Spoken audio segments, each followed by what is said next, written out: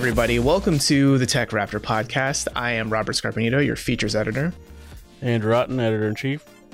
Rutledge Doggett, site founder and Baby Yoda enthusiast. He has a bunch behind him. They're coming to get him. And we have special guest this week, one of our writers, Austin Souther. Hey, thanks for having me.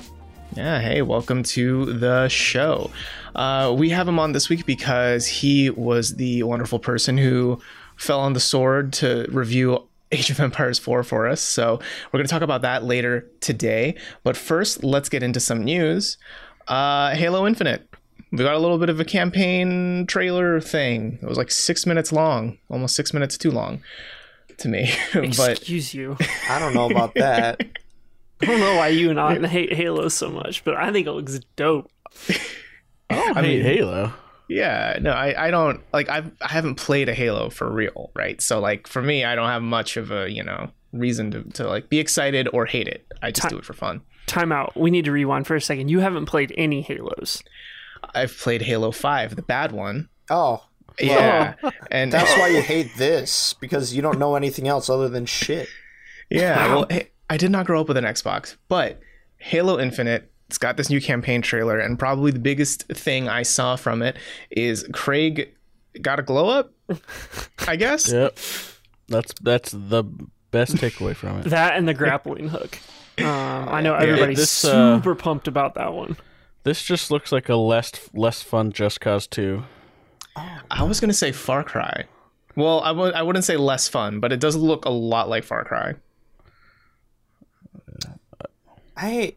I don't think it looks like Far Cry. I mean, Far Cry is like true open world. This looks like like sandbox gameplay within a hub area, and I just never made that connection personally. I don't know. I mean, it's very Just Cause 2 with this grappling hook. He's going around, he's blowing stuff up to whatever. There's not like a mayhem score or whatever. I will say, if we're bringing up Just Cause 2, I mean, Just Cause 2, great game, but it definitely is showing its age. Yeah. And there is something about the animations of the explosions in this Halo Infinite trailer that remind me of Just Cause 2 in a very not flattering way. Yes, that's what I'm saying. It's Just Cause 2. Okay, but so for the fans on this show, why is it exciting? What's the story here that's got you all pumped to see Mr. Halo Chief reunite with Cortana? I mean, for me, at least having played the flights too, it feels like a return to form, like pre Halo 4 return to form, because 4 and 5 were just easily the worst of the series. The gunplay was good, the story was confusing and just not right, but the pace is back, like the speed of gameplay is kind of where I want it to be. And I like the idea of, having a little bit of a less linear campaign and just kind of exploring. And, that was one of the fun things about, I think it was Halo 3 was trying to find all the skulls, was just kind of a fun way to explore. So I'm hoping they have more of that kind of, hey, get out and try and find some weird stuff, as well as kind of just bashing in skulls.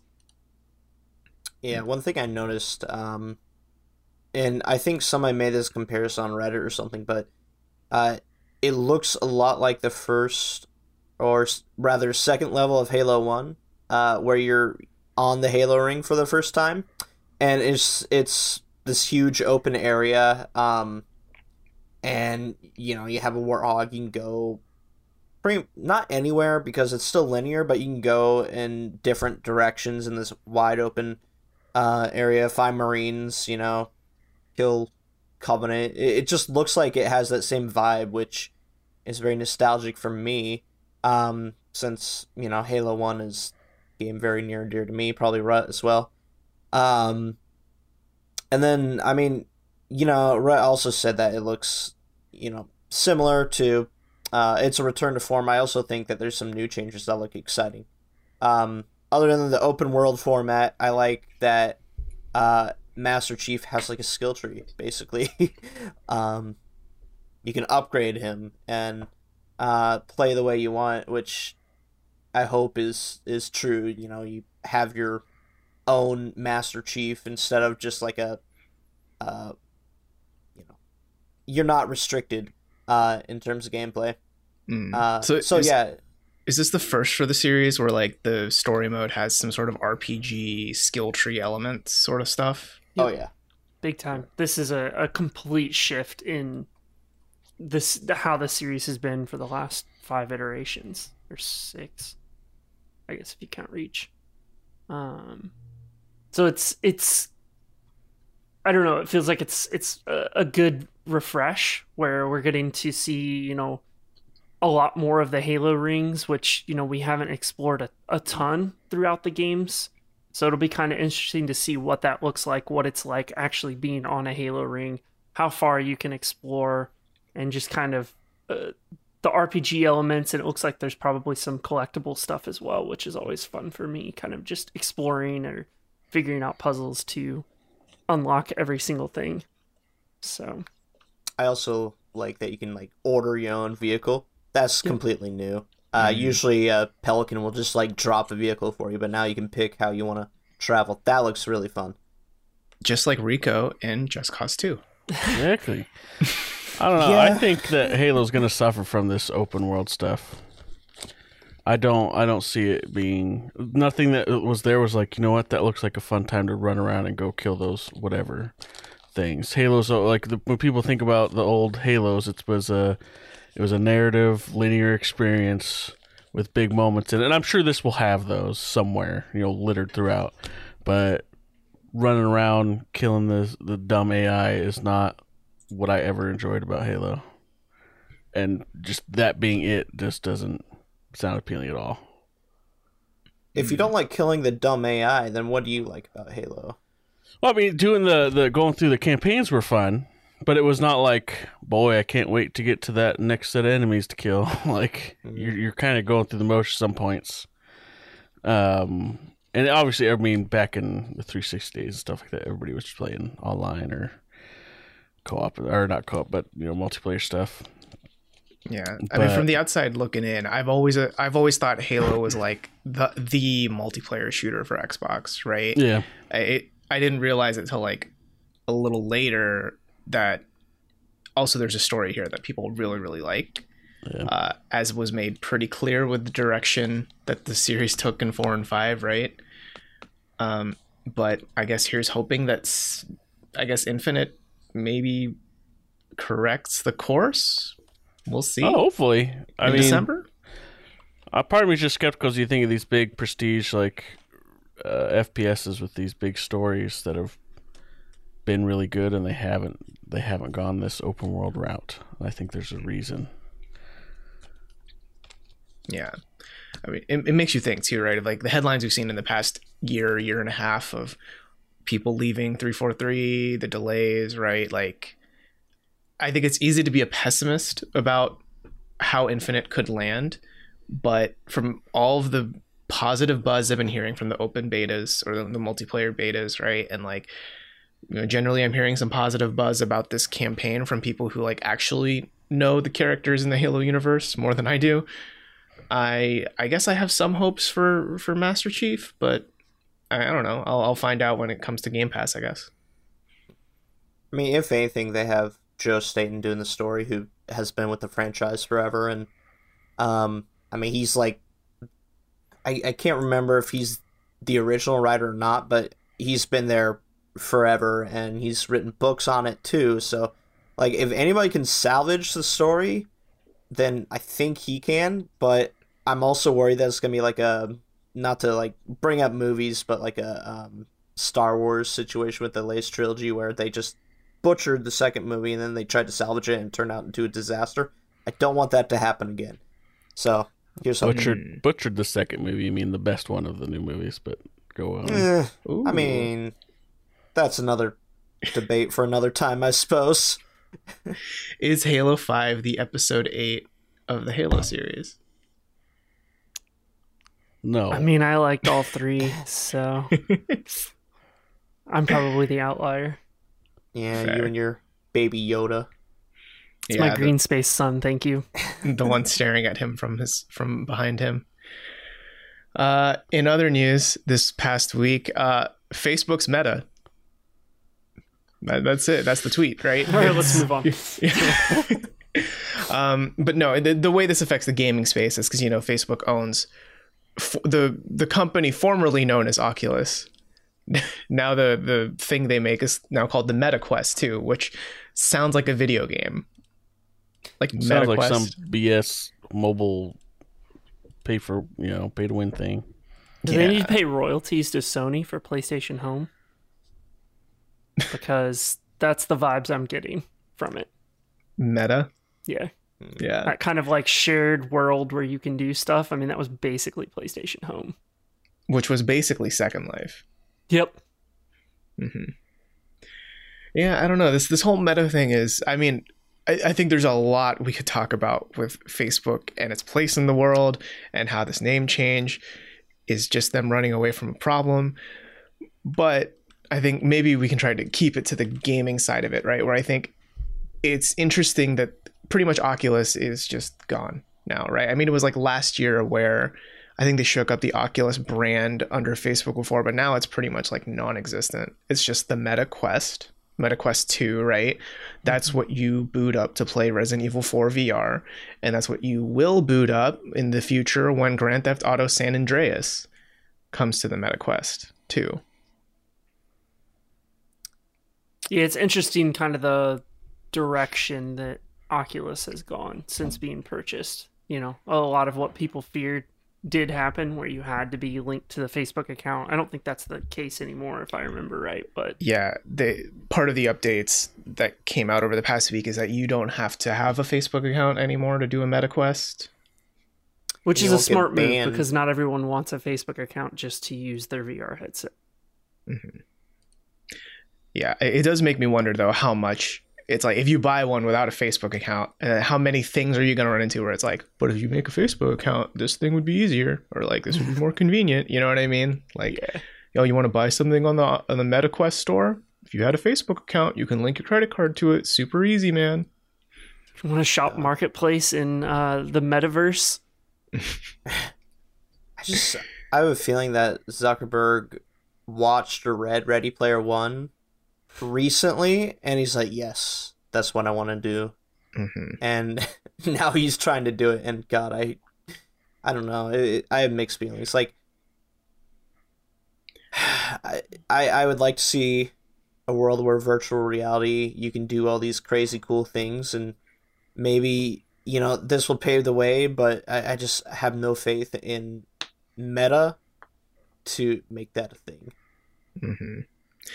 So now this is Zuckerberg and also Epic Games is Tim Sweeney. So that's two separate metaverses, right? That are being created by billionaires. Is that what's happening, right? Because like Fortnite isn't that also a metaverse? at this point, yeah, I don't even know what Fortnite is anymore.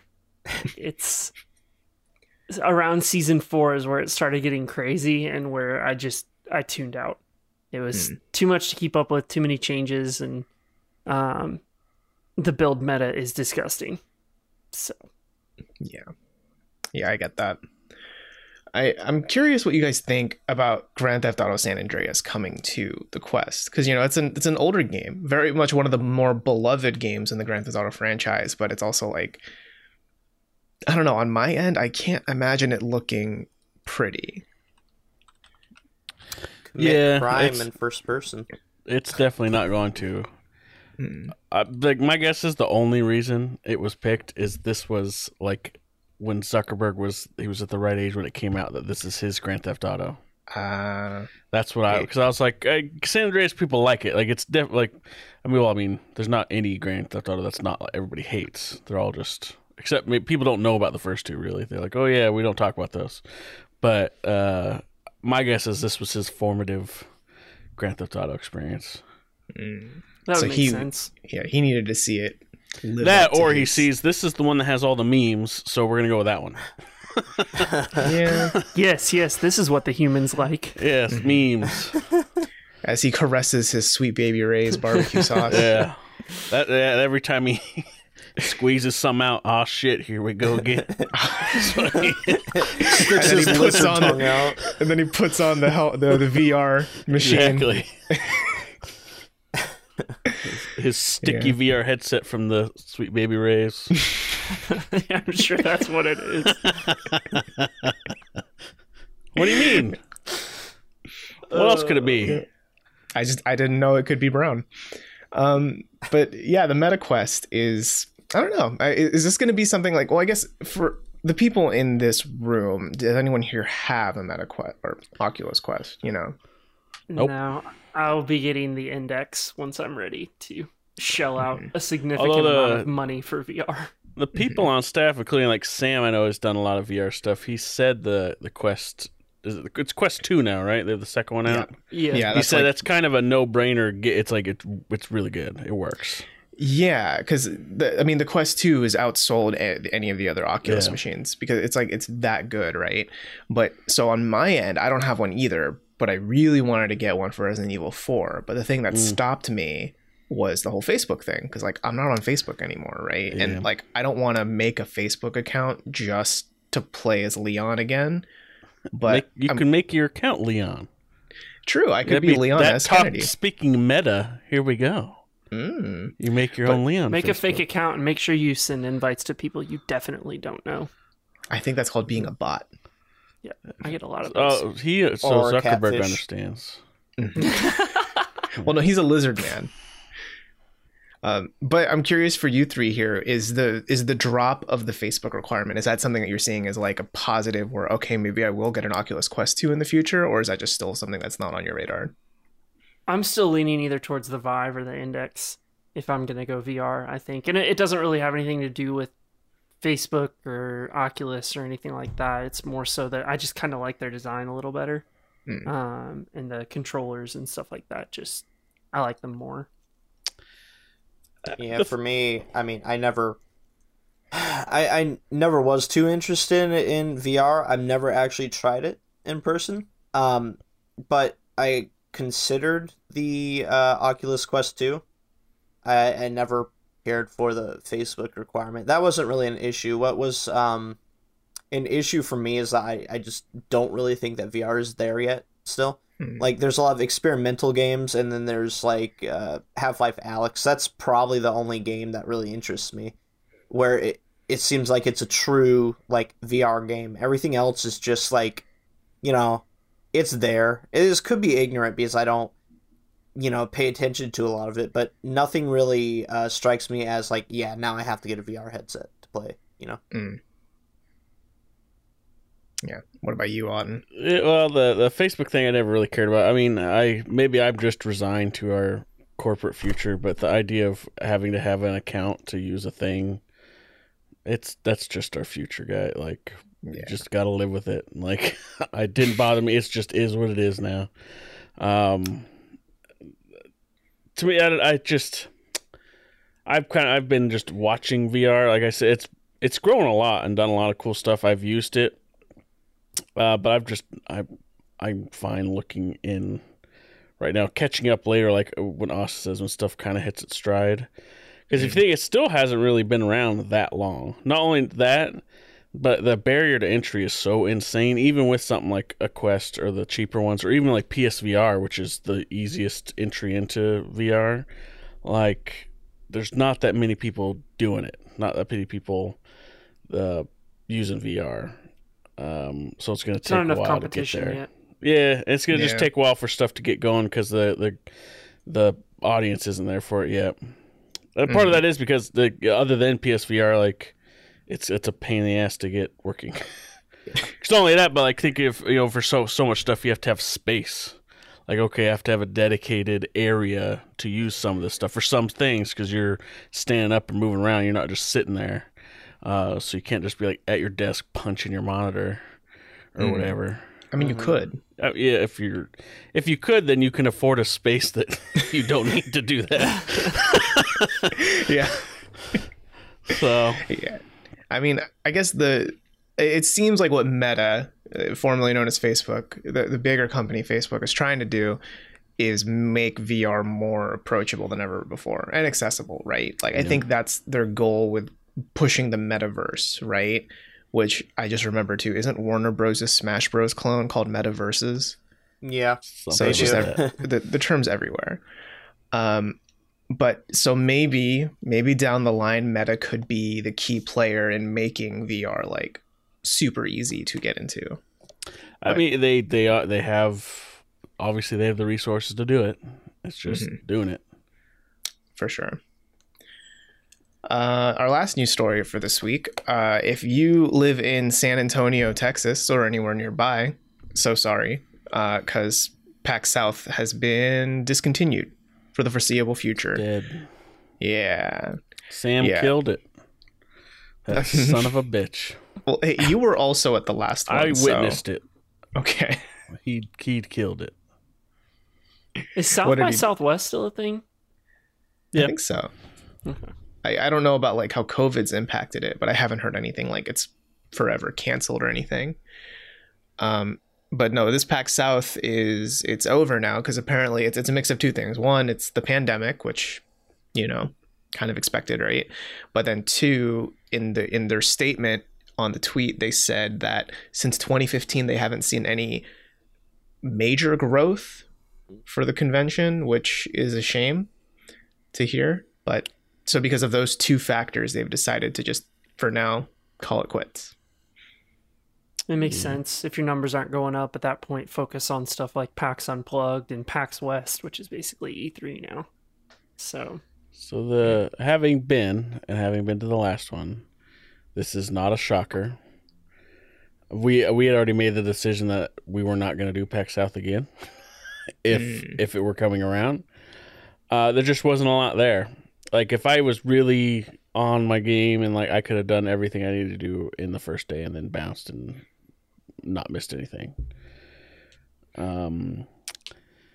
Which sucks because the venue is really cool and it's very big and spacious and definitely could accommodate more. But I'm wondering if it's just kind of at the worst possible time of the year. It's in January and it's in the lull between, you know, the Game Awards just happened for those big reveals. And the companies might still be a few months out from wanting to start ramping up, talking about other stuff like when PAX East rolls around and then E3. So it's kind of in those lull months where nobody's showing anything or wanting to make some big announcement, usually in like January, February. And that definitely showed with what was there. The big companies weren't there. A lot of cool indie stuff, obviously, but it was very barren.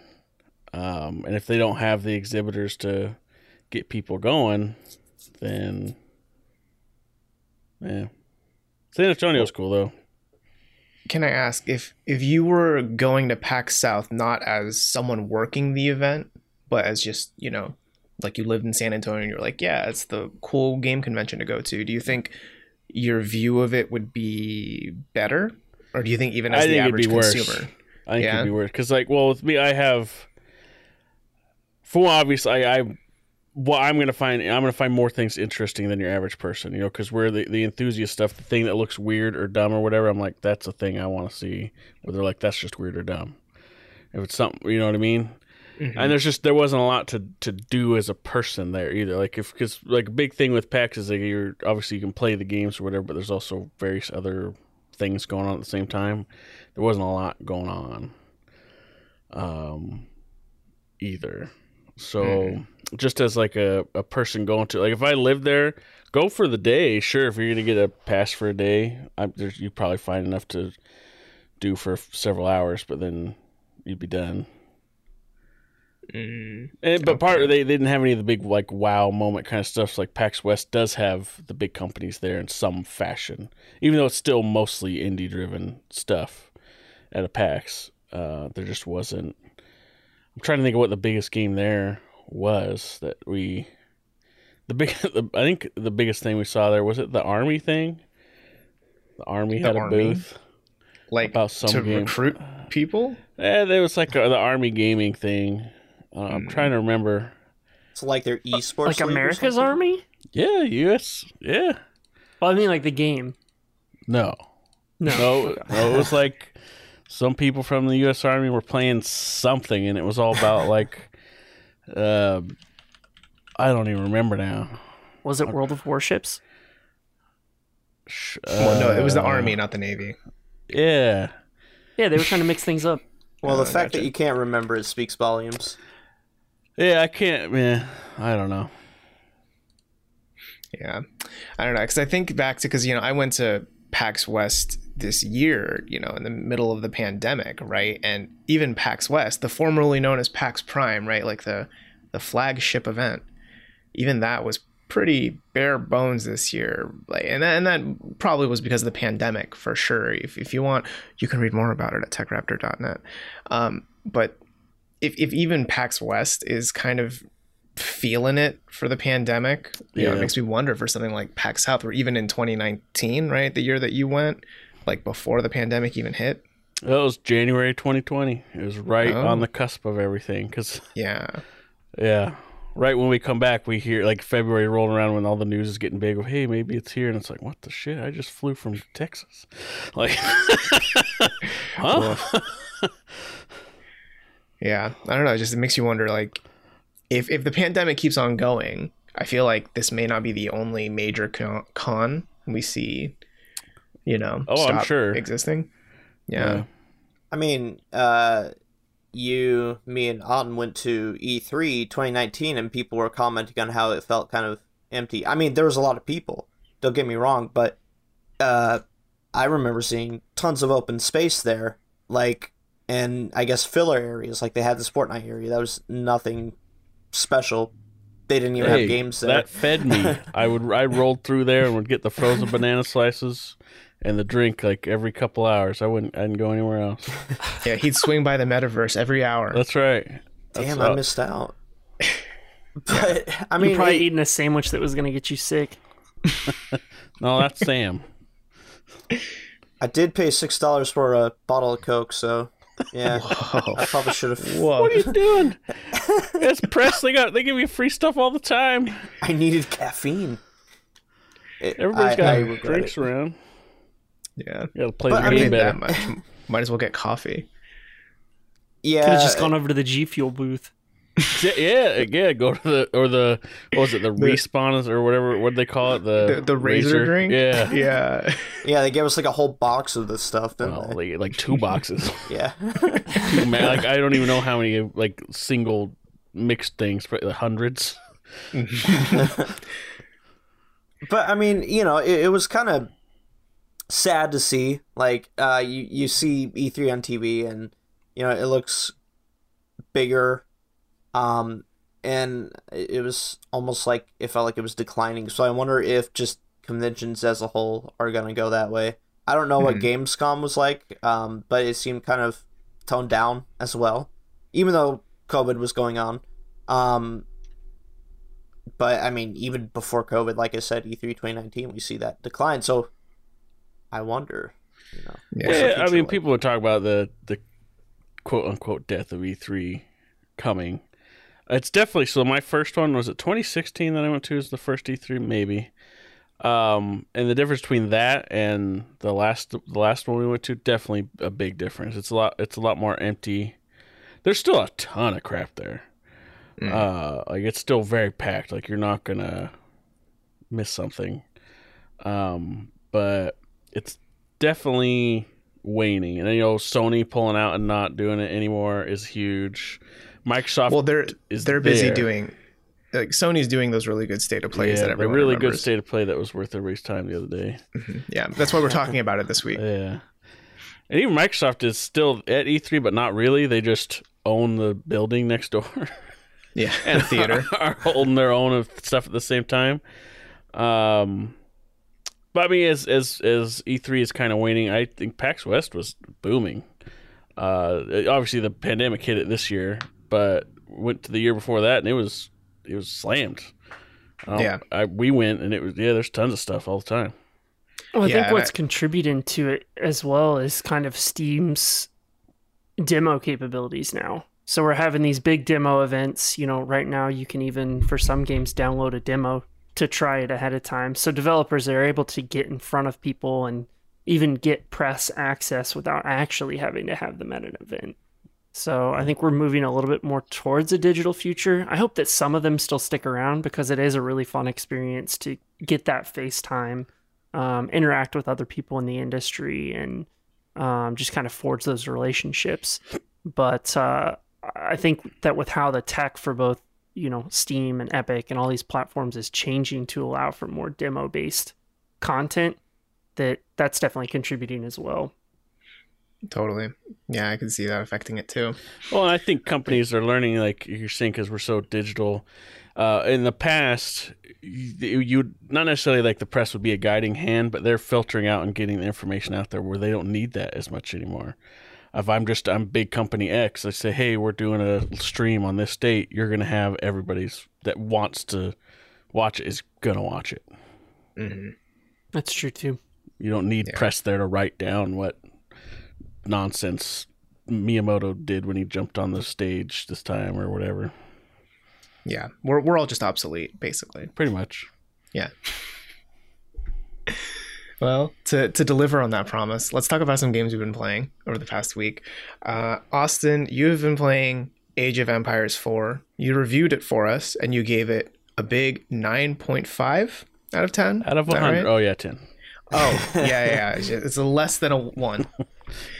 Yeah, I've been playing it for several weeks now, and full disclosure, I was very close to giving it a 10. That's how much I enjoyed it. My first 10, if I didn't have some thoughts about it afterwards, but I've enjoyed the hell out of it. I mean, I grew up playing, like Age of Empires 2, and specifically Star Wars Galactic Battlegrounds, which is a Age of Empires 2 game, basically, made by the same people, but Star Wars, which I freaking love. So this was right up my alley. I knew I wanted to play it because I have all those memories, and it does feel like a blast from the past.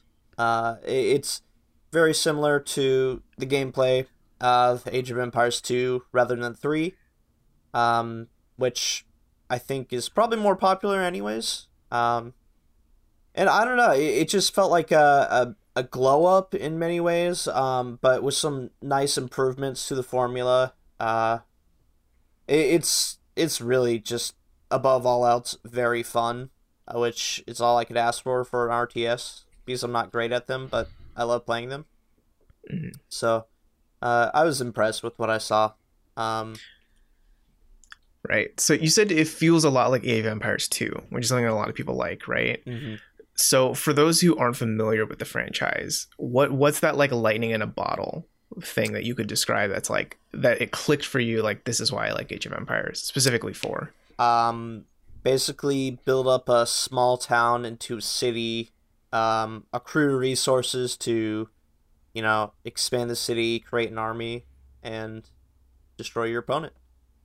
They've added some interesting quality of life stuff too, in terms of like being able to select multiple barracks at once and quickly generate units rather than having to go to each one.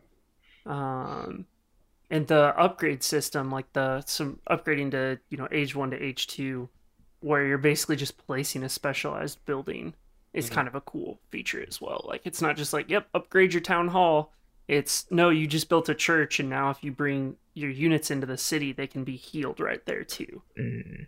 So I thought that was pretty cool. I'm only 3 missions in, but I was an Age of Empires 2 junkie. So if I'm like let's say I'm a StarCraft guy, what do I need to know about Age of Empires 4? Well, it's not in space. All in on StarCraft 2.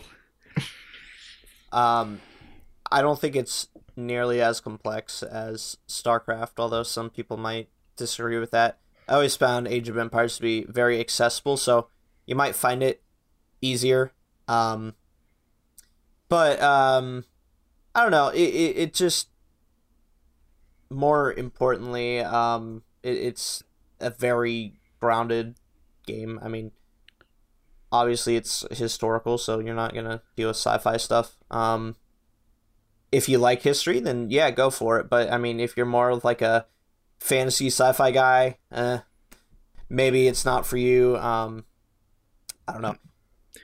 Yeah, that's something I have noticed with the games. I played a little bit of the campaign, and then there's like some like old school Discovery Channel style like historical mini documentary things of like, and then there was this battle that happened, and here's like the story, the context behind it. And then I don't know, there's something about it that's really cool where it like sets you up when you're like playing as these, people from history. right? You feel that historical context, which I imagine is really neat for those history junkies. Well, they were they layer like graphics on top of real world locations too, which was pretty cool to like show, okay, this is where the battle happened. Here's what it looks like now, and here's where all the people were. It's like that's really cool. Yeah, it's kind of surprising. A lot of games haven't done that, because we have a ton of historically set games that have come out. But really putting in that context, I haven't played Age of Empires 4 yet, but I'm definitely going to. And I have a history degree, so obviously I'm very interested in that. So, Professor Otten. No. Modern day. If you want to talk about academia world, you think every stuff's screwed up. Anyway, putting stuff in the context of that and making these just how Austin described them in his review is like these. They're very engaging, interesting, don't overstay their welcome kind of stuff, to be like, all right, this is kind of what you're doing, rather than just saying, okay, this is the battle of blah blah blah, here's the field, go fight it out, or whatever that games kind of do, where it's like, okay, it's set there, but did I really understand or get a feel for or contextualize what the hell it is that I'm learning about? Or they don't just put it in, okay, here's this massive glossary / dictionary thing, so you can just go read about all this stuff if you want to click through some menus that the games do, which is fine. Like, it works if people want to find it and they want to read about, okay, why is this support what I'm doing in the game? That's cool. But making something like that's more accessible, like those videos and the graphics, I think is really cool. Yeah, I would say it's a lot more like, so like I'm a big fan of Civilization, right? Those Sid Meier's Civilization, and with those, like, those games are also set in a historical background, but they do that thing you're saying where you don't have to know any history really to play those games, but if you want to learn it, you can like go to the codex, right, and like read a bunch of stuff. I would say Age of Empires 4, from what I felt of it so far, it feels more like, you are in it for a history ride. Yeah. Like if you hate history, I'm way more into it now. Yeah, you probably might not like it. Like, the campaign is where all that is happening. If you want to skirmish, that's fine. But what I found interesting is that they did shift the direction of the game a bit from previous entries, where, like, Age of Empires 2, it's more of a story, like, you are the character, and there's cutscenes where they're talking and stuff. And, I saw some complaints from people saying, well, I want more of that, but instead, they went for that historical, like, documentary take, which, I don't know, I think I find more interesting personally, because I'm learning a lot more, and it'll take some time to get used to for players, but I think it was a smart change. And probably my favorite part about the game, honestly, is just that historical aspect of it. The documentaries are, like you said, Discovery Channel-esque, but probably even better quality. I mean, compared to Discovery Channel now. Well, yeah, absolutely. Or History Channel. You mean the Pawn Stars guy didn't come in? Oh, that's History Channel. No, that's History Channel, yeah. All right. They're both, yeah. Yeah. But, I mean, I think maybe because these videos that they have that you unlock after a mission are like 4 minutes, 5 minutes long, they can really focus on the quality of it instead of having to, Well, I think they probably realized, like, we can't make them any longer than this, or people are just not gonna engage with them. I mean, I personally would. Some people would. Like, it's like, all right, here's your half-hour episode on whatever, the Normans, and someone's like, oh god, I'm just gonna skip to the next mission, and I mean, they're completely optional. Yeah. I really like that they focus on, like, specific aspects, not so much like a grand scale like the Normans, like you said, but more like, what weapons do they use? So there's one on trebuchets, crossbows. One of my favorites was like how castles were made, and there's this castle in England, I believe, where they're like building it by hand like they would back in the day. So they did like a 5-minute short on that. It was so cool. see. Well, that is way more interesting because, like, you see a lot of history stuff in general anyway, where it's like, all right, this is the grand scheme, where here's the big players, here's the political whatever. But this is getting into the nitty gritty. It sounds like of like, okay, like who has thought of why did they use this weapon effectively? What is that? What's the matter? We just know, oh, the trebuchets exist, but why? Or like how were those castles built? Like questions you wouldn't you just take it for granted that that's just how things were, not why things were. And I think getting into that is pretty interesting. Yeah, the videos feel like something that you would show off in a class, like in a classroom. You know, it's that level of educational. I will say I might be the odd one out on this pod because I played the tutorial and the first mission and stopped because I think this is too stressful for me. I think RTS is stressed me the fuck out. You should definitely try StarCraft 2 then. Oh God, no! I've watched a lot of StarCraft 2 as a kid. I am good. No, I mean, because Civ is more my pace. The whole turn-based where you can like let things soak in and like make your move and like think about it. That's my vibe. But here, even this, like the tutorial, it's like, okay, you're building villagers and then you send them out to go mining and like that. It's very low stakes. And I was like, oh fuck, do I have to manage the mine? And then what do I have to do? I have to go back here, build more village. You know, it's like, oh, it's a lot of like spinning plates and exactly. I could not imagine doing that in like actual, warfare or like, a 2-front war or something like that. Like I just do not. Oh, that stresses me out. I mean, it's very much a race against time, especially like if you're playing against another person, whoever, manages their stuff faster is usually going to win unless you turtle yourself up in a fortress, which a lot of people frown upon. Yeah, it's all about the APMs. I mean, like, yeah, literally. Yeah. Personally, that's not really my type of thing. I don't like playing against other people in this because I know I'll get stomped, but I respect the craft at least. The StarCraft? Yeah. I respect the StarCraft.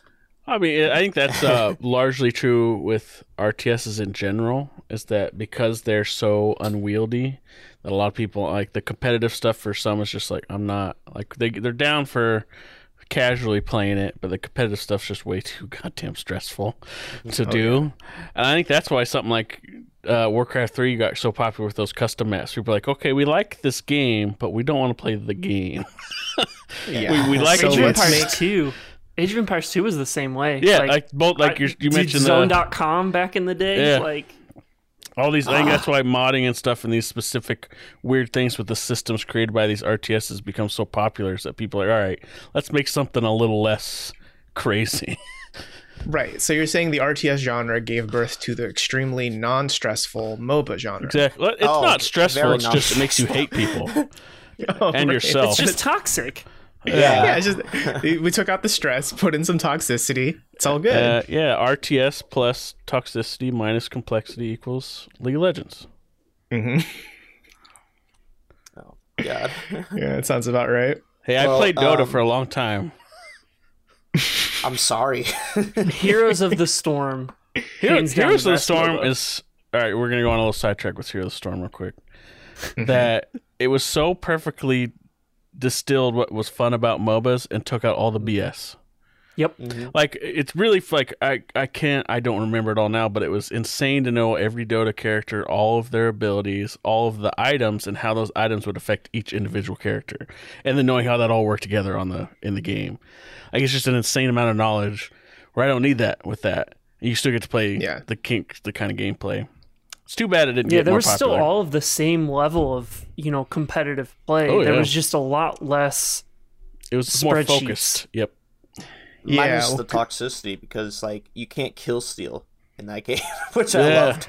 Well, the community was a lot less shitty too. Like playing through when I first started and I was still trying to figure out the systems, people were helping me like actively in the chat, like here's how you do this, here's how you do that. And I was like, I played League. This is very different. And I don't want to rage quit. Well, I think part of it too is that it's a time thing where like you can get through a match of that in like 20 minutes. And you're not like... Yeah, that was a huge deal too. 40-something minute long. I'm not looking to play 45 minutes to an hour and a half long fucking matches. Yeah. And I came from the Counter-Strike competitive world, so... So yeah, I we want don't Age value of- my time. We want Age of Empires 4 to be a MOBA. Is that the consensus? That's right. Let's make it happen. I don't know what The what champions time are just period is set in heroes. again. Let's see who would be some good heroes. Medieval times, so Joan Yeah. of Arc. There you go. Yeah. That'd be pretty dope, actually. I'd I be mean, down. it kind of based on that first mission, I think there was like some hint of it because like when you play as the kings, like when you use the king unit, they have like special abilities. Yeah, and Like- there are a lot of those special, like I said, Joan of Arc, Ivan the Third of Russia. You know, so I'm definitely going to be very interested to see where mods go with this because RTSs are always like mods are to me the mods that come out of or custom stuff that comes out of RTS are almost always the most interesting because they can get just wild with it. So I'll be very interested what comes out of Age of Empires 4. Maybe they'll be like some of your favorite Warcraft 3 mods that we talked That's about. right. Hopefully with much less porn. I thought that was your favorite part. Well, it's not my favorite part. It's just, you know like when you're away on a trip and you start driving back into town and you see things that remind you that you're home. It's like that. Sure.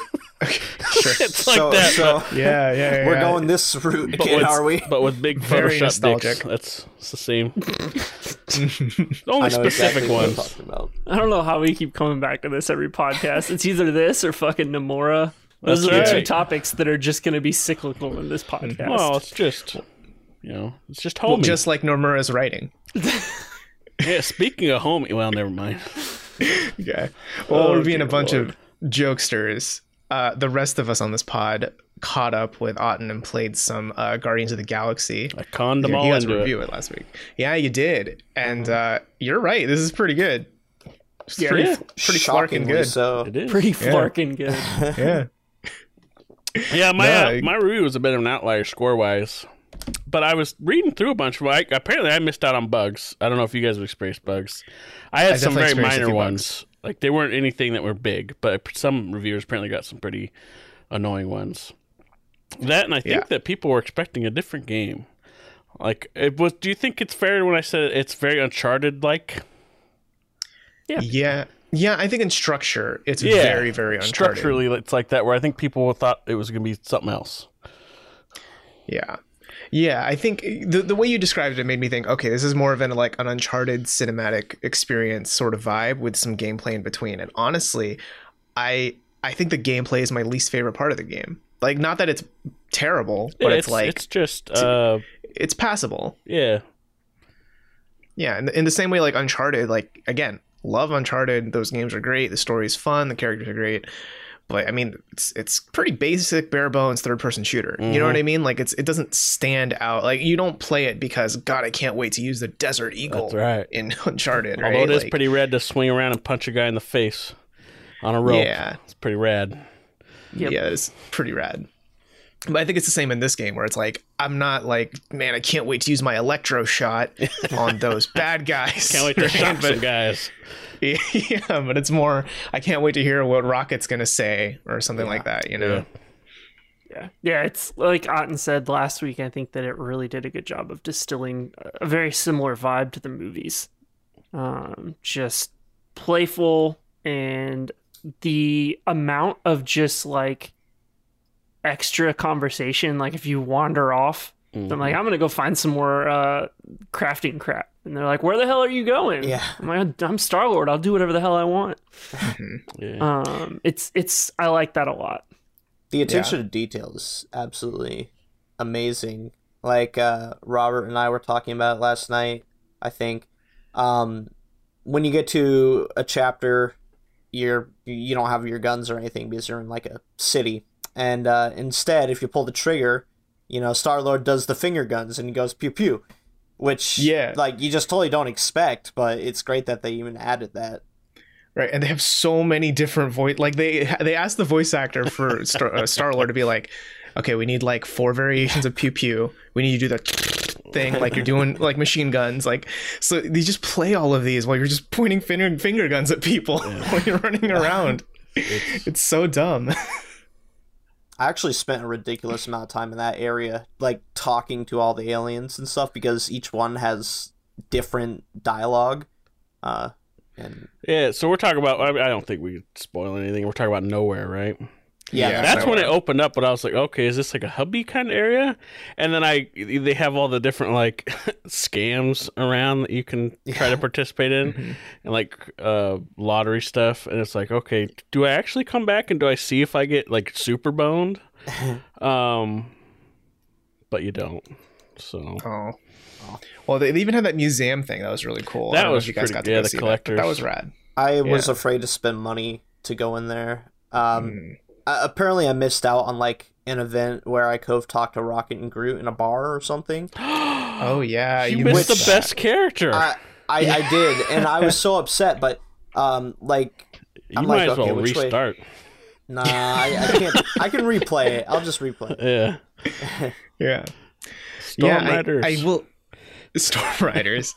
I will say it was really rad when, like, for the first 5 minutes of the game, I literally like paused I just let it keep going, because in the first 5 minutes you play as baby Star-Lord, teenage Star-Lord, right? Yeah. And he's like looking at a fucking old pamphlet that came with a cassette tape for this totally real 80s band called Star-Lord. And I was like, hold on, I like 80s music. Did I fucking miss? So, is Star-Lord like a really underground, like super duper, like no hit wonder thing? Yeah. But no, it's this fake 80s rock band that they made up. But they made the whole album. So like the whole fake album is in the game, along with like Pat Benatar and Rick Astley and all that. And it fucking slaps.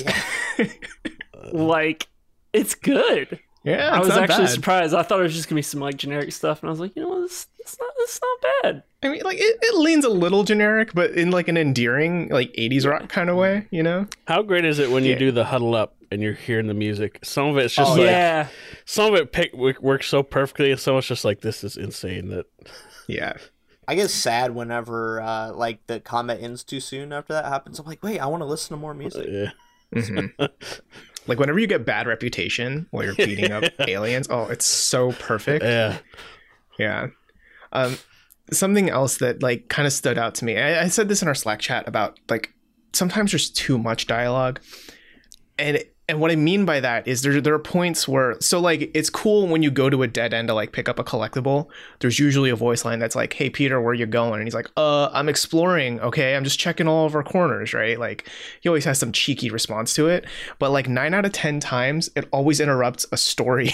A story like Yeah. thing that they're talking about, where I'm like, okay, this is cute, but I would rather hear like what they're bantering about in terms of like what's happening around them and the events, and like, oh my god, I can't believe that just happened.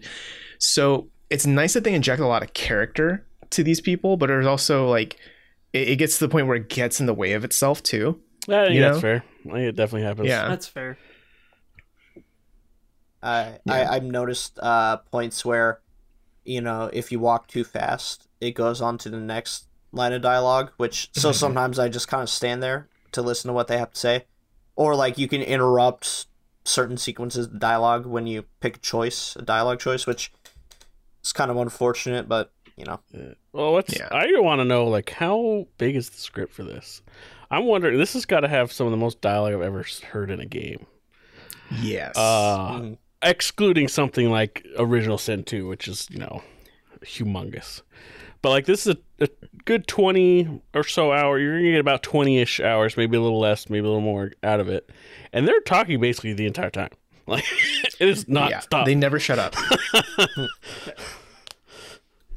And Yeah, it's like, all even when you're voice. just even when you're just running from point A Yeah. to like the most boring, like linear, you know, I just gotta get over there.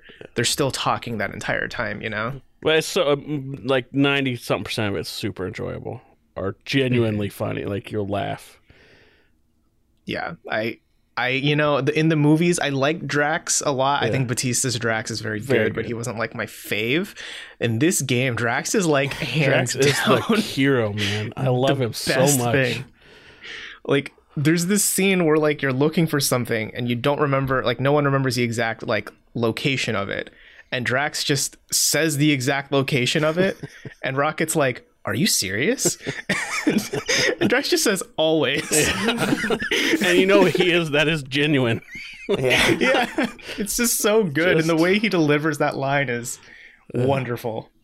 And I don't know. There's the whole, not understanding metaphor or sarcasm stuff is always. I don't know why. Like, that joke's there all the time. It's always on the table, and it's every time I'm like, that's hilarious. It's like the 100th time they've used that setup, but I'm like, that's still good. Yeah, like, and they do it even in combat when you're not expecting it, right? Like you said it before, right? Like during the last boss, I was laughing at a thing he said. I was like, what? Yeah. Like, I fought a boss and, like, you get to the last health bar and Peter's like, oh, it's on its last legs. And Drax says, there are no legs. Yeah. Or like there's a whole point where someone makes a comment of like, the whole galaxy's here. He's like, that's impossible. It's like, yeah, we know. Like, yeah, it's just, man, it's such a funny fucking game. I did not expect it to be this funny. It's great. It's one of my favorite games of the year, honestly.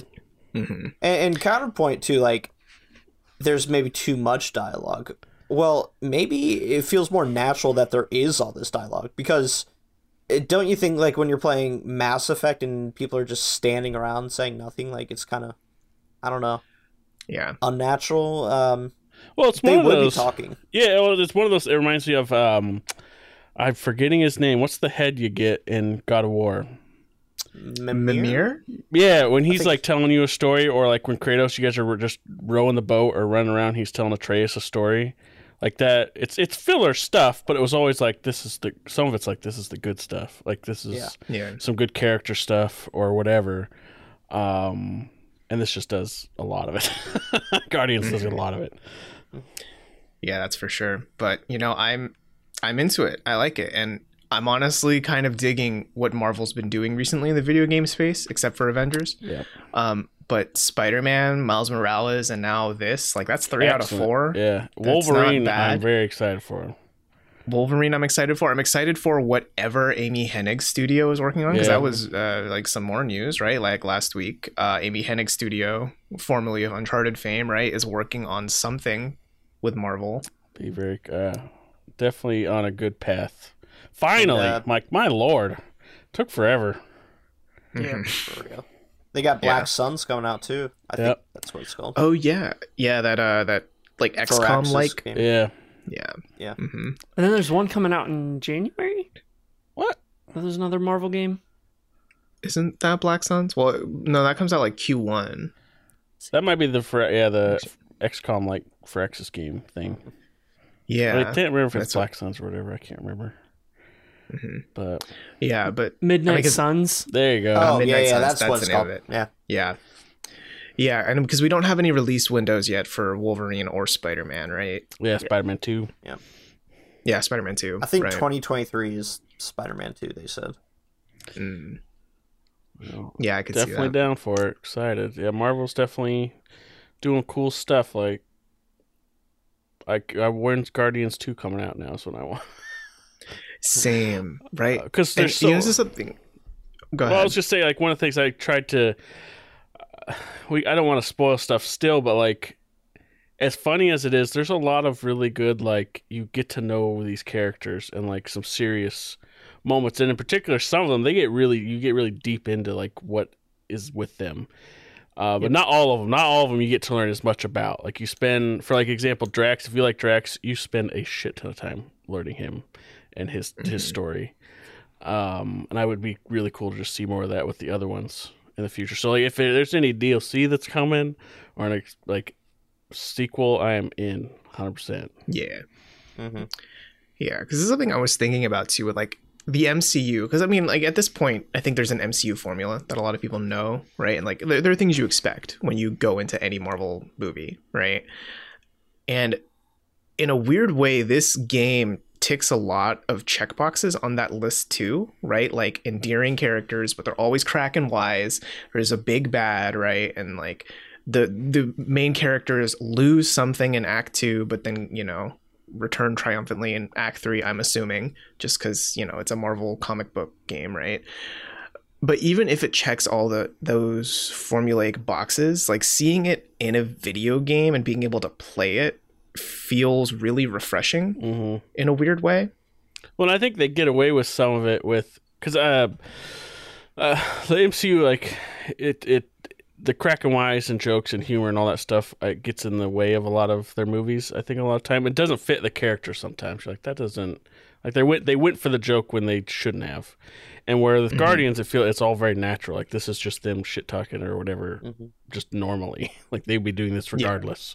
And I think that's why it kind of fits that perfectly. If like Wolverine's throwing out these weird one-liners, and I'll be like, this is weird. Like, yeah. So I just think it was the perfect game to get that the formula in the best way. And I think it does it better than most of the movies. That I agree with, but also you've got like 20 hours to work with. I think they definitely, that helps out. Like you don't have to distill a character moment into a scene when you can spend 2 hours on a thing. For sure.